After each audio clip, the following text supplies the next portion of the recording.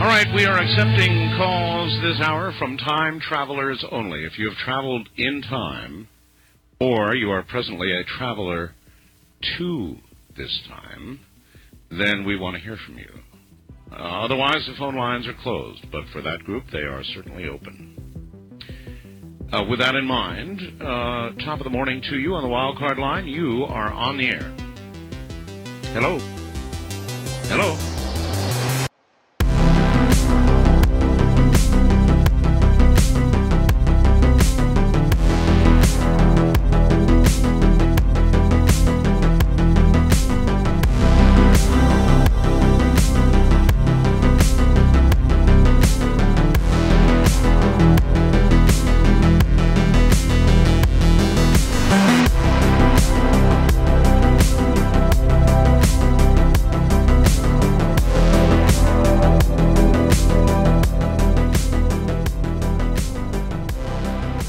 All right. What's going on? It is the Infinite Fringe. How's everybody doing?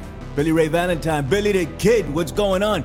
Thank you for coming back week after week after week. I appreciate you. We got a very special guest here with us today, ladies and gents. I was just talking to him off air for a bit, and I was telling him how I saw him perform live one time, and he was telling me about guitar gremlins. I didn't know they exist, but apparently they do. Mr. Gareth Icke is here with us today, returning to the Infinite Fringe, ladies and gents. Mighty return on top of the mountain. What's up, Gareth? How you doing? Welcome back. All good, mate. Thanks a lot, man. Thanks for having me. I'm all good. Surviving the madhouse. The madhouse? The madhouse. I was saying to you off air, we've imported the drag queen story hours from you guys. How do you feel about it? It's a gift from us to you. Wow, it's about as much of a gift as obesity that we had off you a few years ago.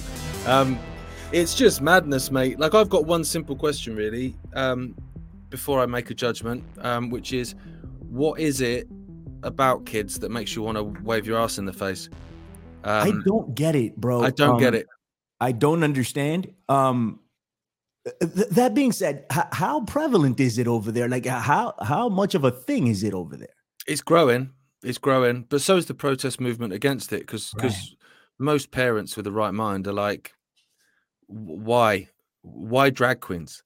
Right. Like, why are drag queens reading stories to kids? It's weird. And the thing is as well, because they're not just reading like a regular story.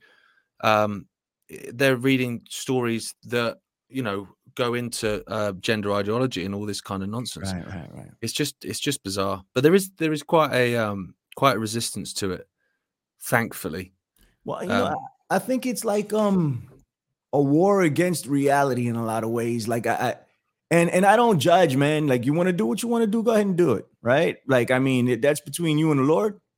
You do what you like. Just keep away from the kids. Right? If you're not hurting anyone, go totally. ahead. Go ahead and you only live one life. If you feel like you want to do these things, go ahead and do these things. But don't. This is such a difficult subject, right? Like, don't impose on the kids, and don't impose on my reality. Don't tell me that you're not a woman and you're not a man. Like, I mean, come on. Like, at this point, it's just getting ridiculous, That's the point. Just live. I'm the same as you, Billy. Like, you do you, hun. Just live your best life, mate. Right. Just leave the kids alone for a start. They're completely off limits. Right. And don't force what you want to do on other people. Right. You can believe what you like, but I don't have to believe it as well. Like, I don't have to go along with it. If you want to believe 2 and 2 equals 5, that's fine. It doesn't bother me. Like, go for it, but don't penalize me for writing 4 on the test sheet. After we've been taught to write 4 for years and years and years and years. So it's just amazing how, and this is kind of reflective of how easily the human mind is colonized, man. When you can tell a human that there are more than 2 genders, you can tell them, hey, there's more than just male and female. Well, what do you mean? Yeah. And people accept it and argue on behalf of it. And these are, and a lot of these people are well-meaning people that want to include everything, but they're just wrong. Yeah. The thing is that the people that believe it, Billy, are a real tiny tiny minority. I agree. The absolute majority of people think it's nonsense. But Mhm. the problem is actually the majority of that majority are too frightened to say it. Yeah. Because they'll lose their job, or Right. they'll get the police turn up at their door if they say something online. You know, I mean, I saw something recently where there's conversation about Russia being, you know, it's such an authoritarian regime and all this sort of stuff, and I'm sure parts of it absolutely are. But there was something like 400 arrests for things written on the internet in Russia. I think it was last year, and there was about 4,500 in England. Mm. And you think of the size of Russia compared to the size of England. It's like we have this idea that we live in this free society. It's absolute nonsense. Yeah. And so people don't say stuff. And I found it like during COVID, I found it during like this Ukraine stuff and climate change, a lot of it, where people that I went to school with will private message me going, "Oh, mate, I'm with you 100%, but I can't say it. I can't say it. If I say it, like I'll lose my job or you know, my wife will be in my ear or my mother-in-law or whatever. You know, everyone's got this reason to be frightened to say what they think. Yeah. But that leads down a dark, dark path. Of course. And we're going to find that out the hard way, Gareth. You know, that's the only way we learn, because it leads down, because it's tough to come out and say it in the first place. So you feel like saying it, you know, and expressing it is the dark path, right? Because it's like, oh my God, I'm getting so much blowback. But there's a light at the end of that tunnel. 100%. There's no light at the end of the other tunnel, brother. It's just dark, right? Like that's just where it takes you. What's up? There's also no forgiveness from, I mean, I don't believe, you know, like the left-right paradigm, they're both cheeks of the same arse for me. But Right. I don't believe in politics. But if you're going to call it a side, it tends to be coming from the left, more of the woke ideology at the minute. And it's like, there's no forgiveness from them. Mm-hmm. So if I have an opinion and they come at me, then I've got two choices. One is I'll go, well, no, that's the truth and that's what I believe. So I'm going to stand by it and let the chips fall where they may. In which case, 9 times out of 10, you'll win that battle. If you run at them, you'll win. Mm-hmm. Because they're like a wet cake when you get into the battle, because they don't have an argument, because what they're saying is nonsense. Right. Women don't have penises. There's no argument to win there. Are you sure? You know, well, yeah, after a couple of beers, you never know. But if you placate it and you apologize, you know, oh, I'm sorry, I didn't mean to cause offense, you know, I will try harder, I will do this and do that, in the hope that they will then forgive you and welcome you back into the club. They won't. They will eat you alive because you've shown weakness. Right. There's no forgiveness. There's no point going for it. I got you. I botched what I'm about to tell you right now one time. I think on either here or on America Unplugged, I completely botched it, but I'm going to try it again, right? Because it's a good example, right? So it's like, what is it? 3 people are in an apartment. One of them happens to be a woman that thinks she's a man, right? And she says she's a man. She associates as a man. The whole thing burns down. Everybody's burnt down to a crisp. Can't be recognized only by DNA. The DNA is going to come up that this man is a woman. You know, it's going to be a female, right? Like, I mean, that's undeniable when it comes down to the genetics of it. Yeah. Why isn't that evident in people's minds? I don't understand. And I think, and this is my conspiratorial mind going, Gareth. I think it's mass mind control. I don't know how else to explain it. If someone else can give me something, and like you said, it's not even mass mind control in regards to this issue, but it has taken hold, and a very small minority has a very vocal part of it, right? And they have the microphones, mate. Yes, they have the column inches and the microphones. And the problem is, because they're and this is the reason they're going for the kids. They're indoctrinated the kids because the kids are the adults of tomorrow. Right. So when those kids at school now become the teachers, then it's just an ever going cycle in the sense of just they teach the lies they were taught, and then they teach the lies they were taught, and it just continues on. And then you've just got those older generations that get older and older and die off, which are the only ones that are going, hey, guys, like, what are you on about? Right. And, you know, there's been a bit of a war, certainly in this country, between old and young, that the media completely stoked. And it was during Brexit. So what you had was young people that were conditioned to believe, or told by the media, that anyone that wanted to leave the EU was a racist and Islamophobe and don't want foreigners coming over here and whatever. And so they, you know, being young and full of optimism for the future and, you know, utopia where we all live together and everything's great, they turned on the old people. And so it became this kind of battle between the old people ruined my future by voting out of the EU.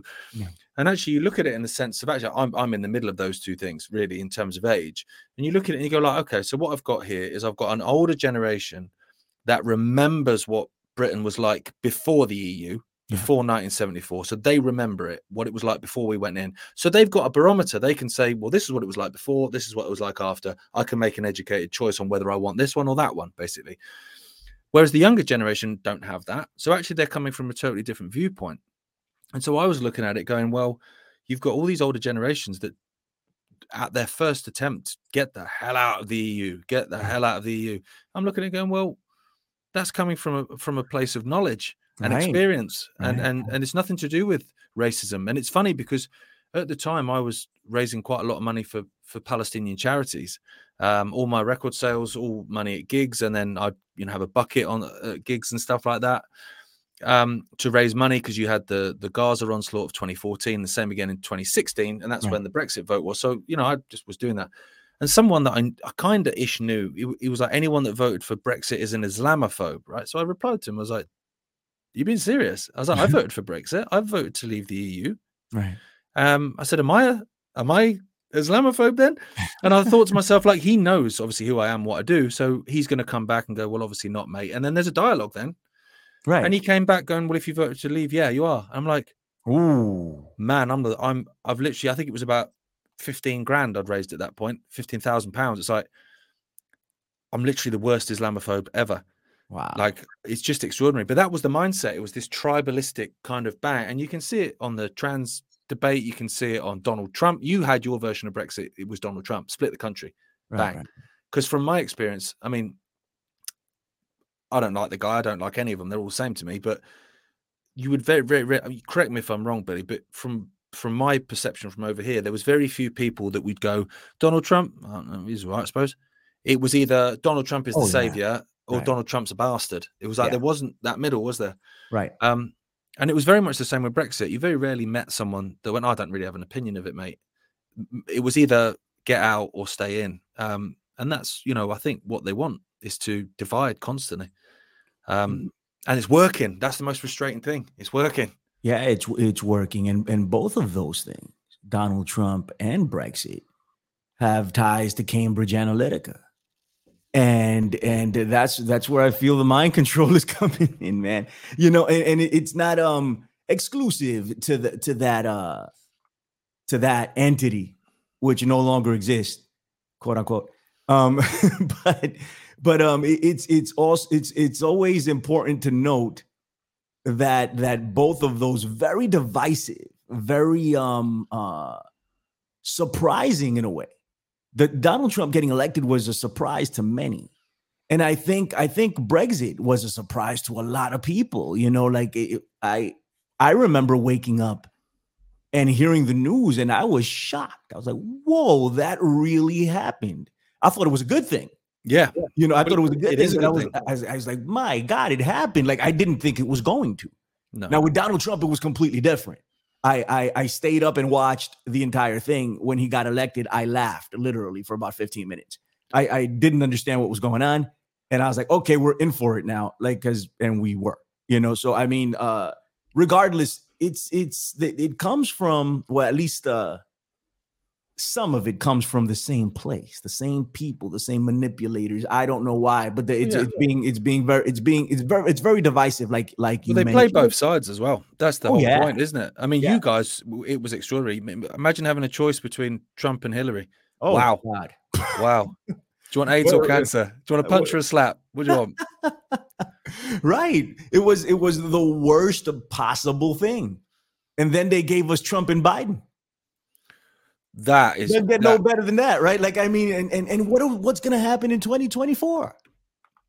Well, that's the thing, isn't it? It's just more chaos, right? And part of me thinks it's all by I think everything's by design, but part of me thinks the chaos is by design in the sense that actually people will completely lose faith with politics, which on its one hand is a good thing because it is all nonsense. But then on the other hand, I don't think that they will try and reform politics. See, for me, you could reform politics quite easily. Right. You to make a start, you go, right, okay, there's a contract between the person that is running for office and the people. So if I'm going to run for president of the United States and I've got all this money behind me, this is what I'm going to tell you, the American people, what I'm going to do in my first 4 years in office. That's it. Or say my first 2 years in office, then this is what I'm going to do. And you go, do you know what, mate? That sounds great. That will really help out with jobs and, stopping foreign war. And yeah, cool. We'll vote for this dude. If I come in, I don't have to do any of those things. Right. Any of those things. Not a single one. Well, that's just a joke. Right. So if you start off with a contract, right? Okay, right. I have a contract now with the American people. I have to deliver these things, or at least be on the way to delivering these things. After a year, if I haven't done X, Y, and Z, see ya. Off you go, son. Bye-bye. Right. You're gone. That would make a difference for a start. But at the moment, I can say what I want to get on. I can be like Oprah Winfrey. Everyone have free money. And then as soon as I get in, I don't have to do anything. I just put my hands back in my pockets. And they did that in Australia when a few years ago, when the whole kind of carbon credits and all this kind of net zero nonsense that they're still pushing now. But when it was really, the farmers were struggling and someone got elected. I can't remember the name now. They got elected off the back of a campaign of we will abolish all this climate change nonsense. And everyone went, oh, mate, amazing. And they elected them. And as soon as they got in, they just pushed the climate change agenda. Yeah. And you just think, at what point is there going to be a change? But I don't think they'll do that. I don't think they'll look to reform politics. I think what they'll do is go, right, politicians are liars. You can't trust them. The faith in politics is zero. No one cares about it anymore. So we'll abolish it. And then what we'll do is we'll have experts instead. So very much like a technocracy, which is what COVID was. Right. That's what COVID was. Like, Trump and Biden and Boris Johnson, they weren't making any decisions throughout COVID. Everything came from the World Health Organization and came down from them into each other's, so for you, it was Fauci. For us, it was Whitty and Hancock. It came through those people, those scientific advisors or those medical officers that were all connected to the World Health Organization. It had nothing to do with politicians. Absolute nonsense, which is why all the countries did the same thing. Right. They all locked down, they all pushed masks, and they all pushed jabs. They all did exactly the same thing in different levels and at different times, but they did the same thing. Yeah. That's what I think they'll go for in the end, and that's not a good thing. Well, the technocrats have been trying to take over for some time now. Who the fuck is Bill Gates? Isn't it? There's this clip on, I wish I had it because you just said, who the fuck is Bill Gates? Like there's this clip on Instagram of this Hindu lady talk, and I don't know her name, man. I wish I just looked at it, and I've seen it several times. It pops up on my feed, but I've never committed the name to memory. And she's like, Bill Gates didn't create anything. He's like, he didn't make anything. And then she goes in on how he got to where he got. And it's fascinating, because she's absolutely right. He didn't create your Xbox. He didn't do this, right? He didn't create Microsoft Word or anything like that. No. There's other people that were involved here. Bill Gates gets all the credit, but good Lord. He became the de facto leader of the country, along with maybe the world, bro. Of the world, mate. Right. Of the world. Insanity. Some dude, some regular guy that happens to have billions of dollars or whatever, gets people injected, and gets to push that policy and then predicts shit. He's like, yeah, this is what's going to happen. We're going to have a pandemic. And here's the solution. So he's talking about the problem, probably creating the problem. There's a lot of circumstantial evidence that will point in that direction. And then he provides the solution. It's your dad's thing. Problem, reaction, solution. It's incredible what has gone down with Bill Gates. I want your thoughts on that and the technocrats in general, because it's been a while. And it looks like that's what's taking over, right? The scientific. That's exactly it. Follow the science, follow the science like it's Jesus Christ. That's how it was treated throughout all of this. It's like some religious deity that you need to, everyone bow down to the science. Right. And I have a simple rule with science. I'll follow the science when the science can't be bought. Simple as that. Right. The whole thing, the whole climate science, the whole COVID science, all of it is all bought and paid for. Right. With someone like Bill Gates, I would always say, okay, so instead of listening to what he says, look at what he does. This is a guy who pontificates about climate change and how the sea levels are rising. And if we don't sort it out by 2030, we're all going to die. Whilst flying around the world on private jets and buying multi-million-pound beachfront properties. Right. All right, mate. And this is also a guy who's saying how we need to eat bugs and X, Y, and Z. He comes to the UK and they leak the menu from Downing Street and they're all chowing down on steak. Right. it's Disgusting. all just nonsense. It's all absolute nonsense. And it just every time it makes me think of the Hunger Games. You know, Bill Gates is going to be the dude sat in the Capitol. Yeah. You know, and we're all out there in district 12. You know what I mean? Trying to survive. Just trying to survive, eating bugs. Right. And they don't give a damn. That's what they want to do. Like I remember it was Obama that said once, he was like, you guys don't need air conditioners or something to that effect. And meanwhile, he's riding around in a plane with, you know, like a private plane at that, right? With all the air conditioning you want, probably, and a bunch more, you know, to go with it. But we have to sweat.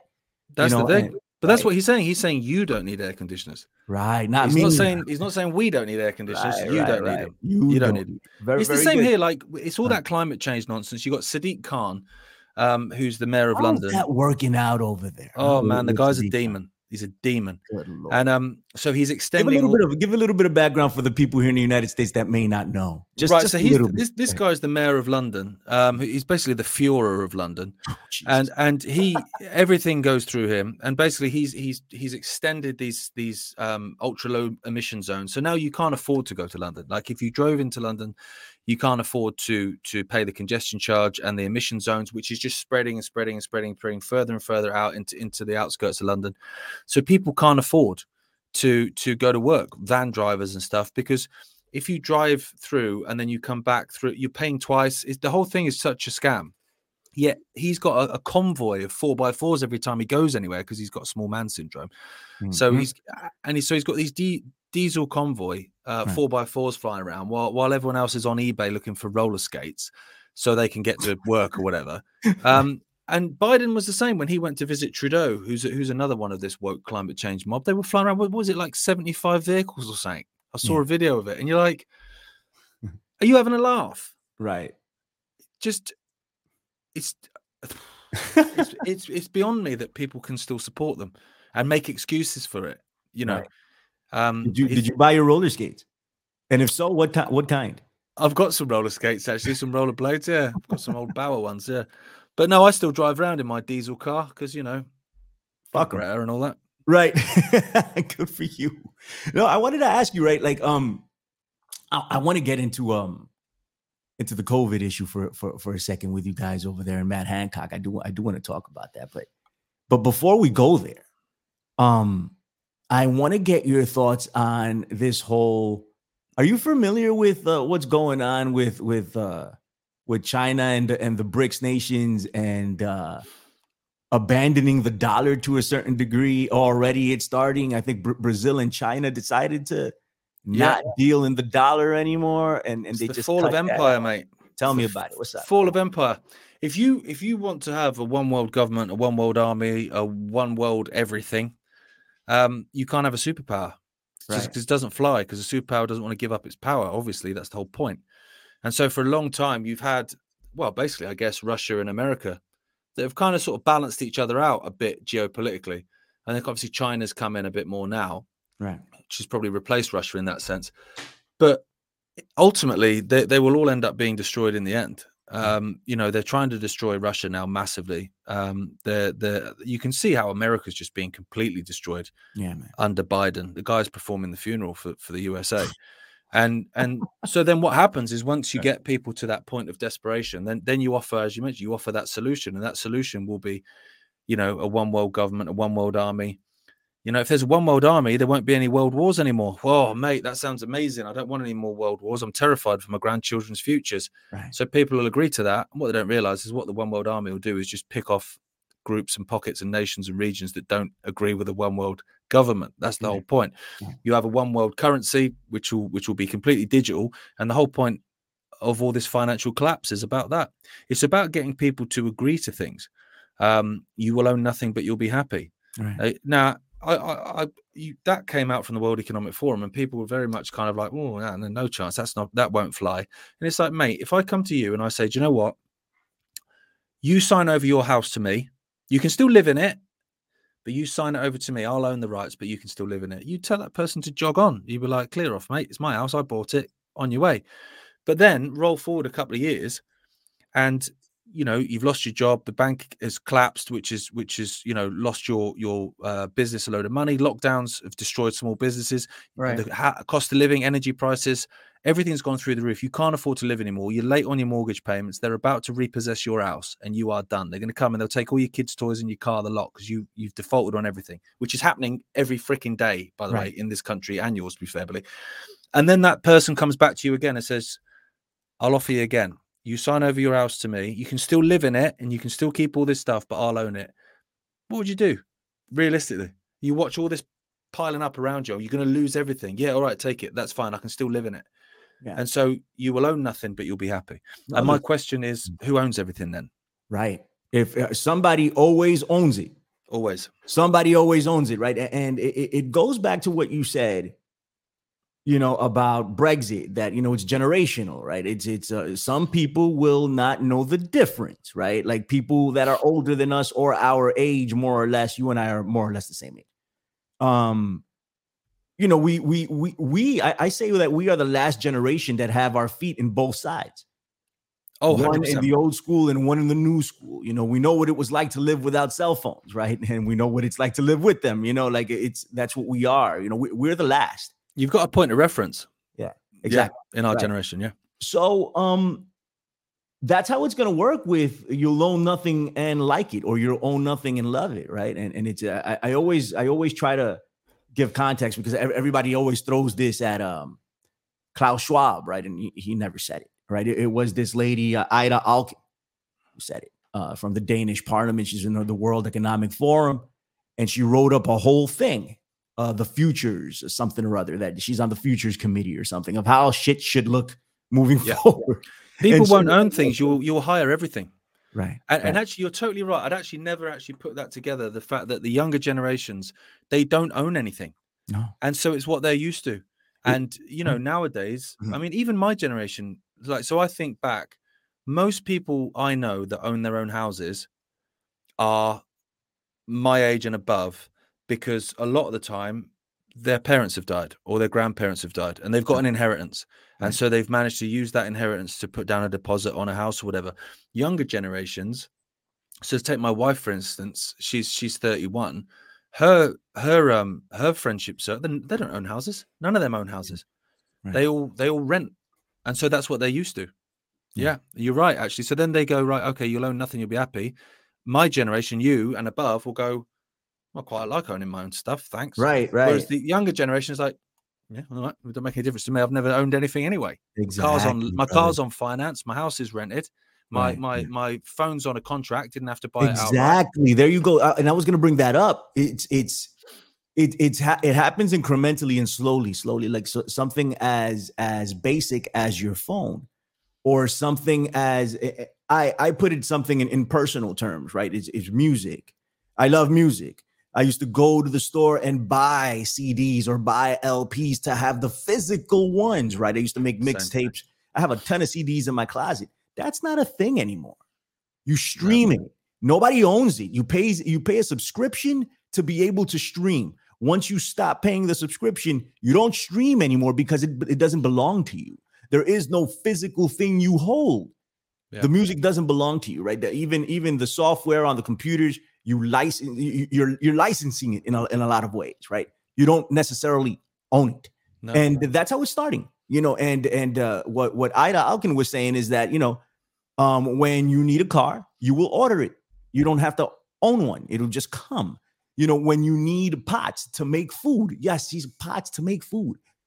Pots will show up. You don't need to have them. And since nobody lives anywhere, you can just go live somewhere or go travel somewhere, and your living space will become corporate headquarters for a meeting, and they'll take it over and do that while you're gone. And then you come back when you come back. And that's what it's going to be. And now they're talking about 15-minute cities. So this in a 15-minute city sounds like a freaking nightmare to me, but to generations ahead of me, it may not be a nightmare. It may just be the normal.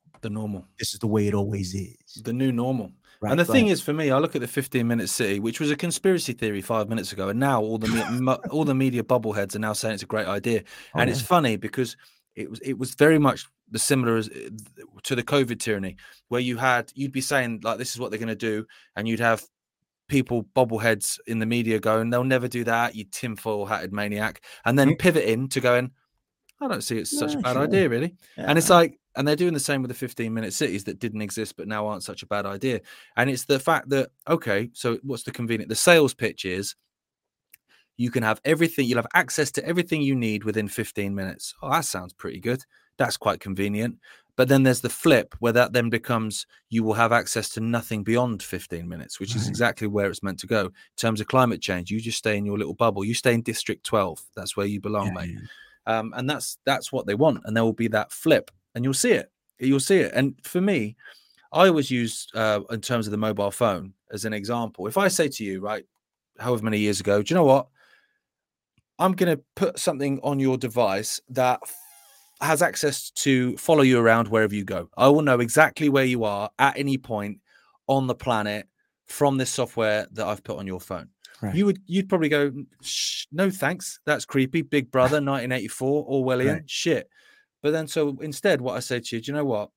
But you're sick of getting lost, aren't you? I'll put a bit of software on your phone, right? And use it as a map.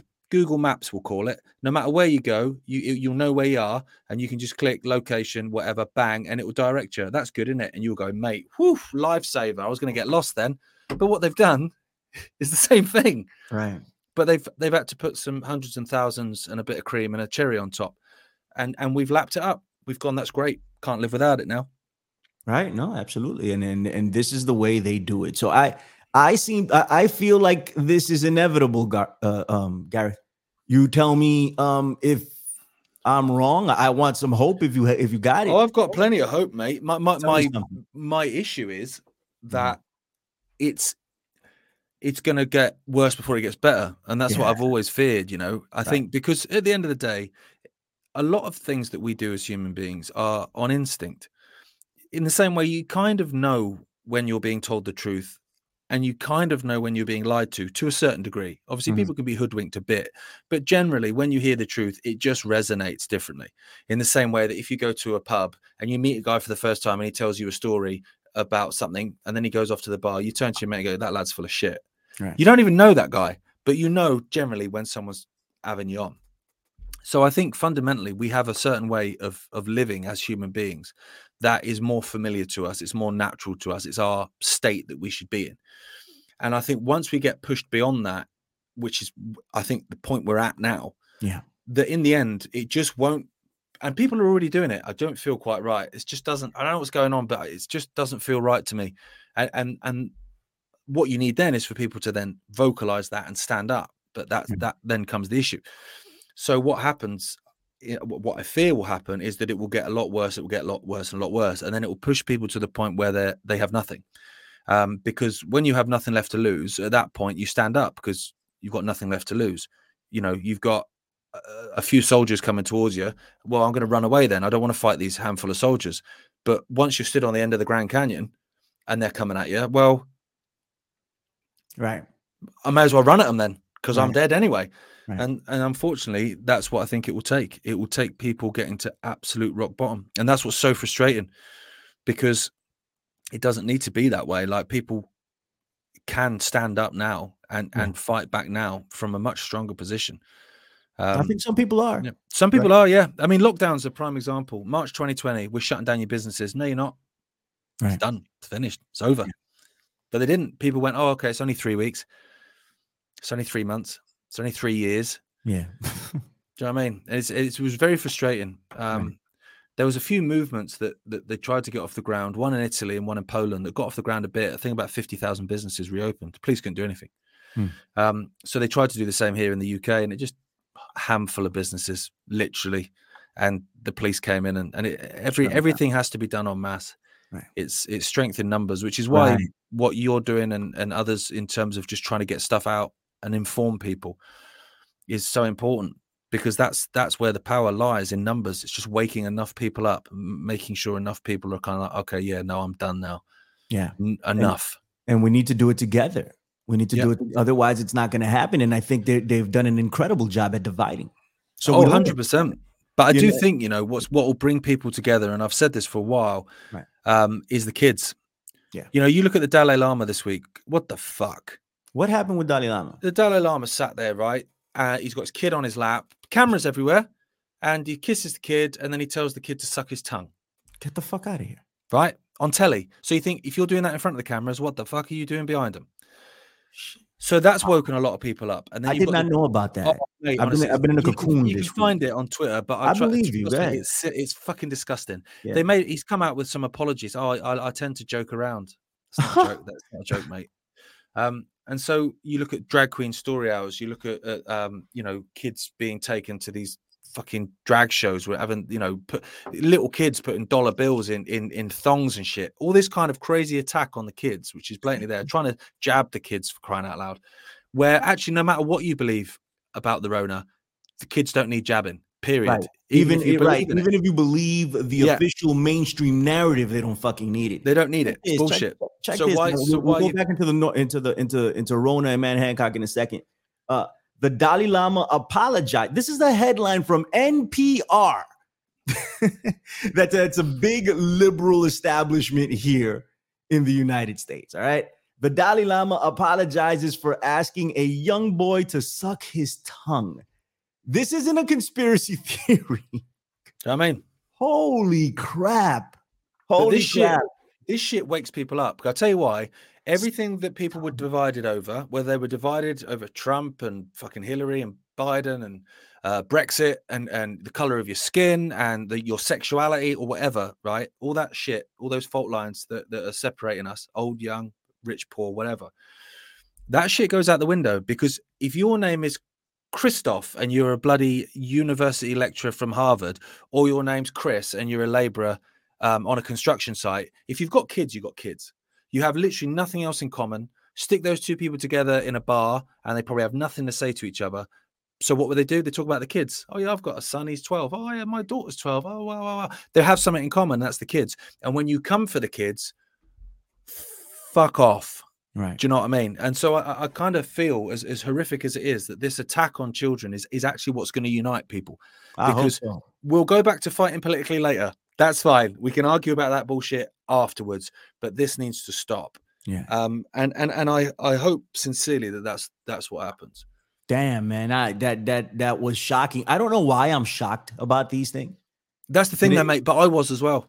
It's shocking. I mean, because when you actually see it, and it even though you know all this stuff goes on, when you actually see it, it is extraordinary. It's an incredible, brother. This is something else altogether. My gosh. Let me ask you about Matt Hancock before we get up out of here. Tell us who this piece of filth is, right, for one, and what's going on with him over in the UK. So Matt Hancock is the former Health Secretary of the United Kingdom. He is a guy that basically was apparently in charge of COVID policy in this country, including taking sick elderly patients out of hospitals where they were receiving treatment for whatever their ailment was and chucking them back in nursing homes where they weren't getting that treatment anymore, and then suddenly, you know, they're dead. Putting blanket do not resuscitate orders on these elderly people. And people over 50, which I don't know about you, but that's not elderly. You know, I'm only 9 years off that myself and I don't feel elderly.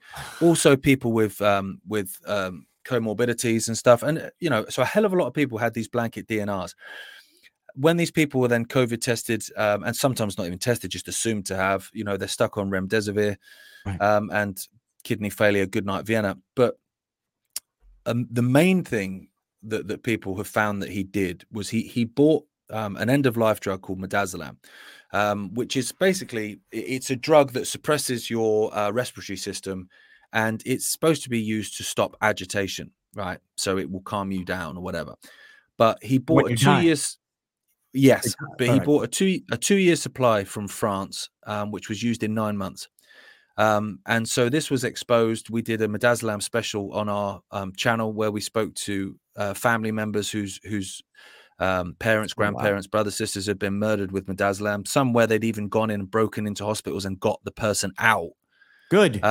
It's insane, and it was everywhere. And the more the story broke, the more people came in and got, well, that happened to my uncle. Well, and it just grew and it grew and it grew and it grew. Right. The mainstream media wouldn't touch it, right? And it was extraordinary to a point where I'm old school. For me, a journalist give me the exclusive. Give me the exclusive. This is huge. But what they were saying was that they would run the story, but they needed someone else to break it first, right? And we weren't big enough in their eyes as a channel to have broken it. So no, it needs to be broken by someone else first. So this thing then became grassroots. People were talking about it. Doctors started to come on and talk about it. And actually, this is real. We've got evidence of it. People had vials. People were going in to find their relatives' medical records and seeing that, geez, they were murdered with these, like they were given like lethal doses. And this was all part of the COVID protocol, right? So anyway, so then when this whole thing is happening, Matt Hancock runs the London Marathon. It's on live TV, and he's running down, and there's crowds screaming, Midazolam, murderer, murderer. It's on national TV. It's caught on live TV. So they can't keep that under wraps. So at that point, suddenly he's caught snogging his aide and is removed as health secretary to try and basically get him out of the way. Then a journalist just recently called Isabel Oakeshott releases the lockdown files, which was about 10,000 messages from WhatsApp groups that he was in. But those lockdown messages were given to her by him, right? Yeah.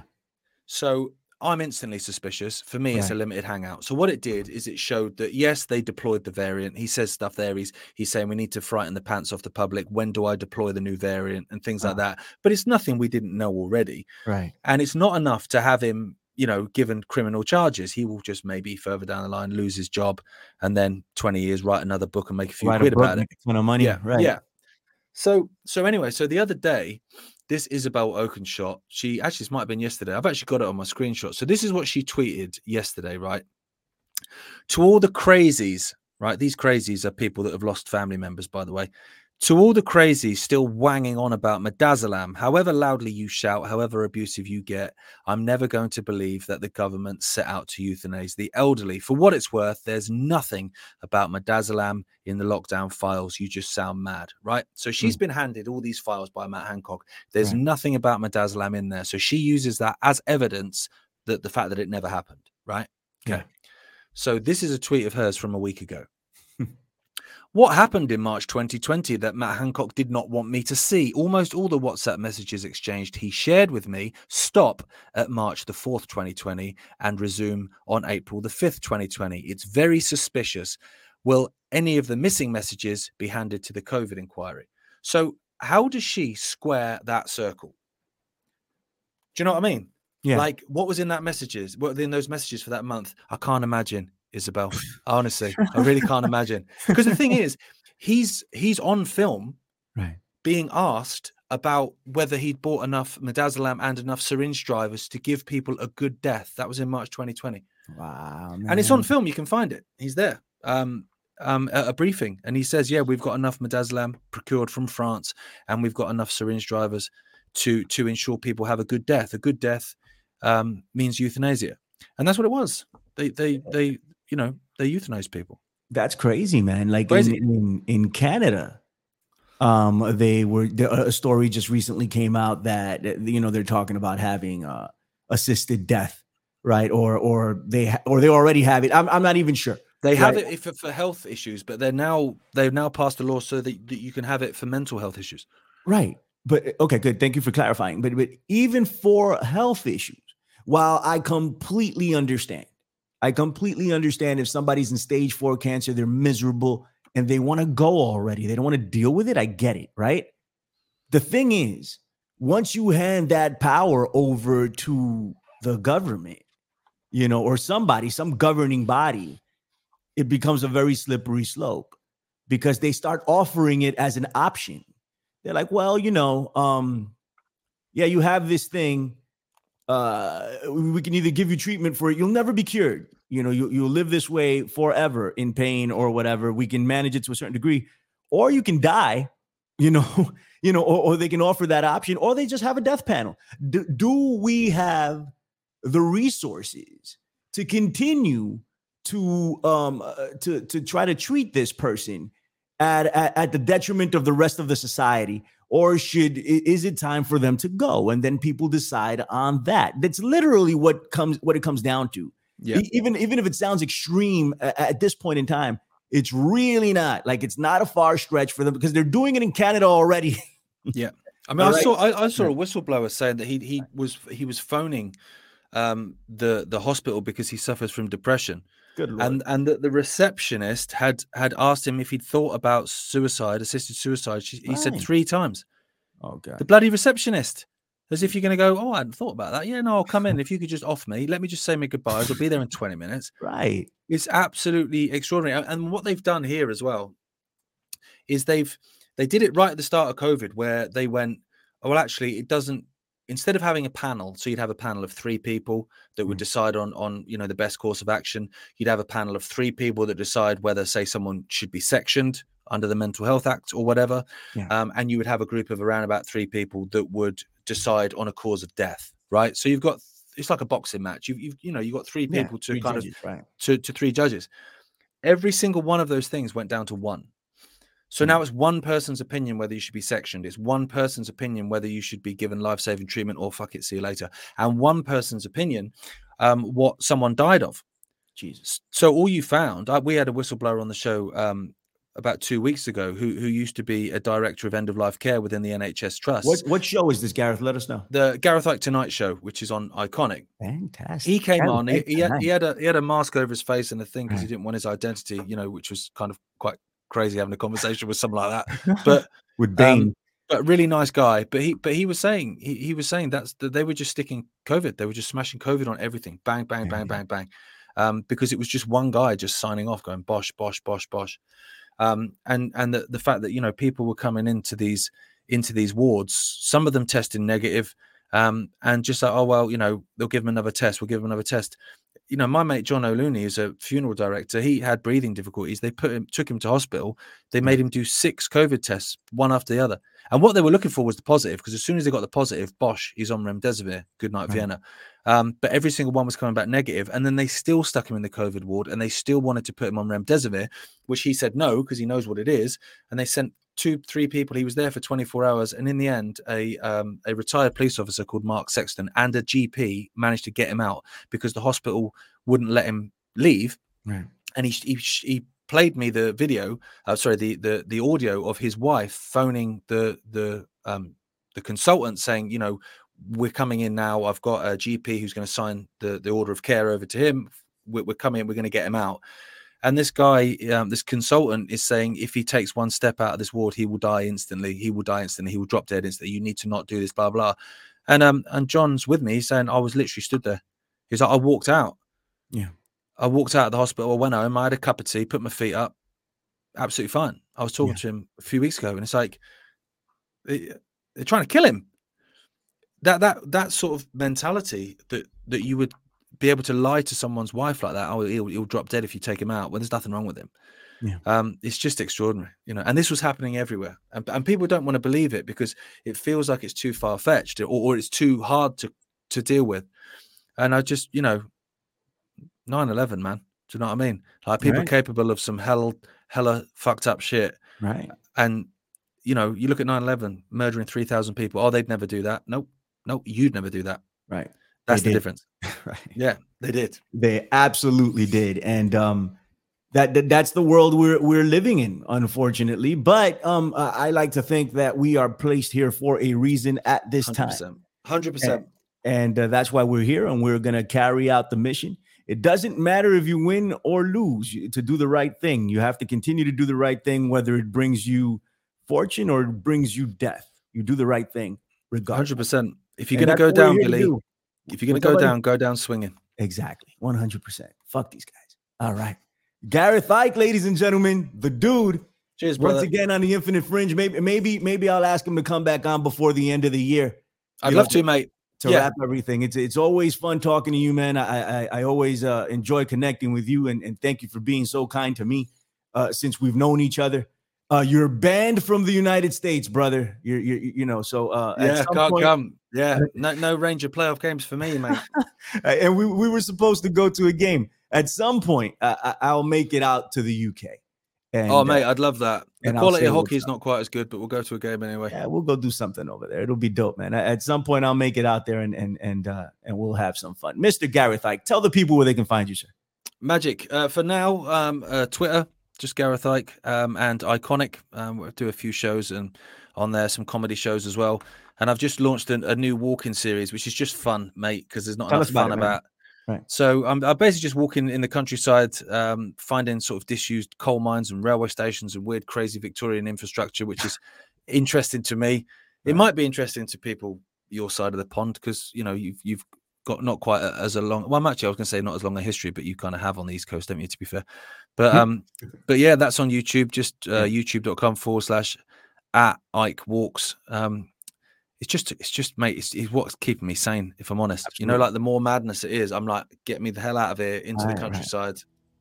Completely understood. Sometimes you have to disconnect, right? You have to unplug. My name is Billy Ray Valentine. What is going on? Billy the Kid. This is The Infinite Fringe. You know where to find it. Apple Podcast. You can find it there or on theinfinitefringe.podbean.com. And of course, America Unplugged every Saturday, 12 p.m. Eastern. On Rockfin, AmericaUnplugged.com and AmericaUnpluggedRadio.com. And you can find it anywhere you can find the finest of podcasts, ladies and gents. That's with Tony Arterburn and Don Jeffries. We're getting up out of here. Hey, Gareth, thank you so much. We appreciate it. Take it easy, brother. All right, don't burn the place down while I'm gone, all right? Take it easy now. Take care, mate. Bye, mate.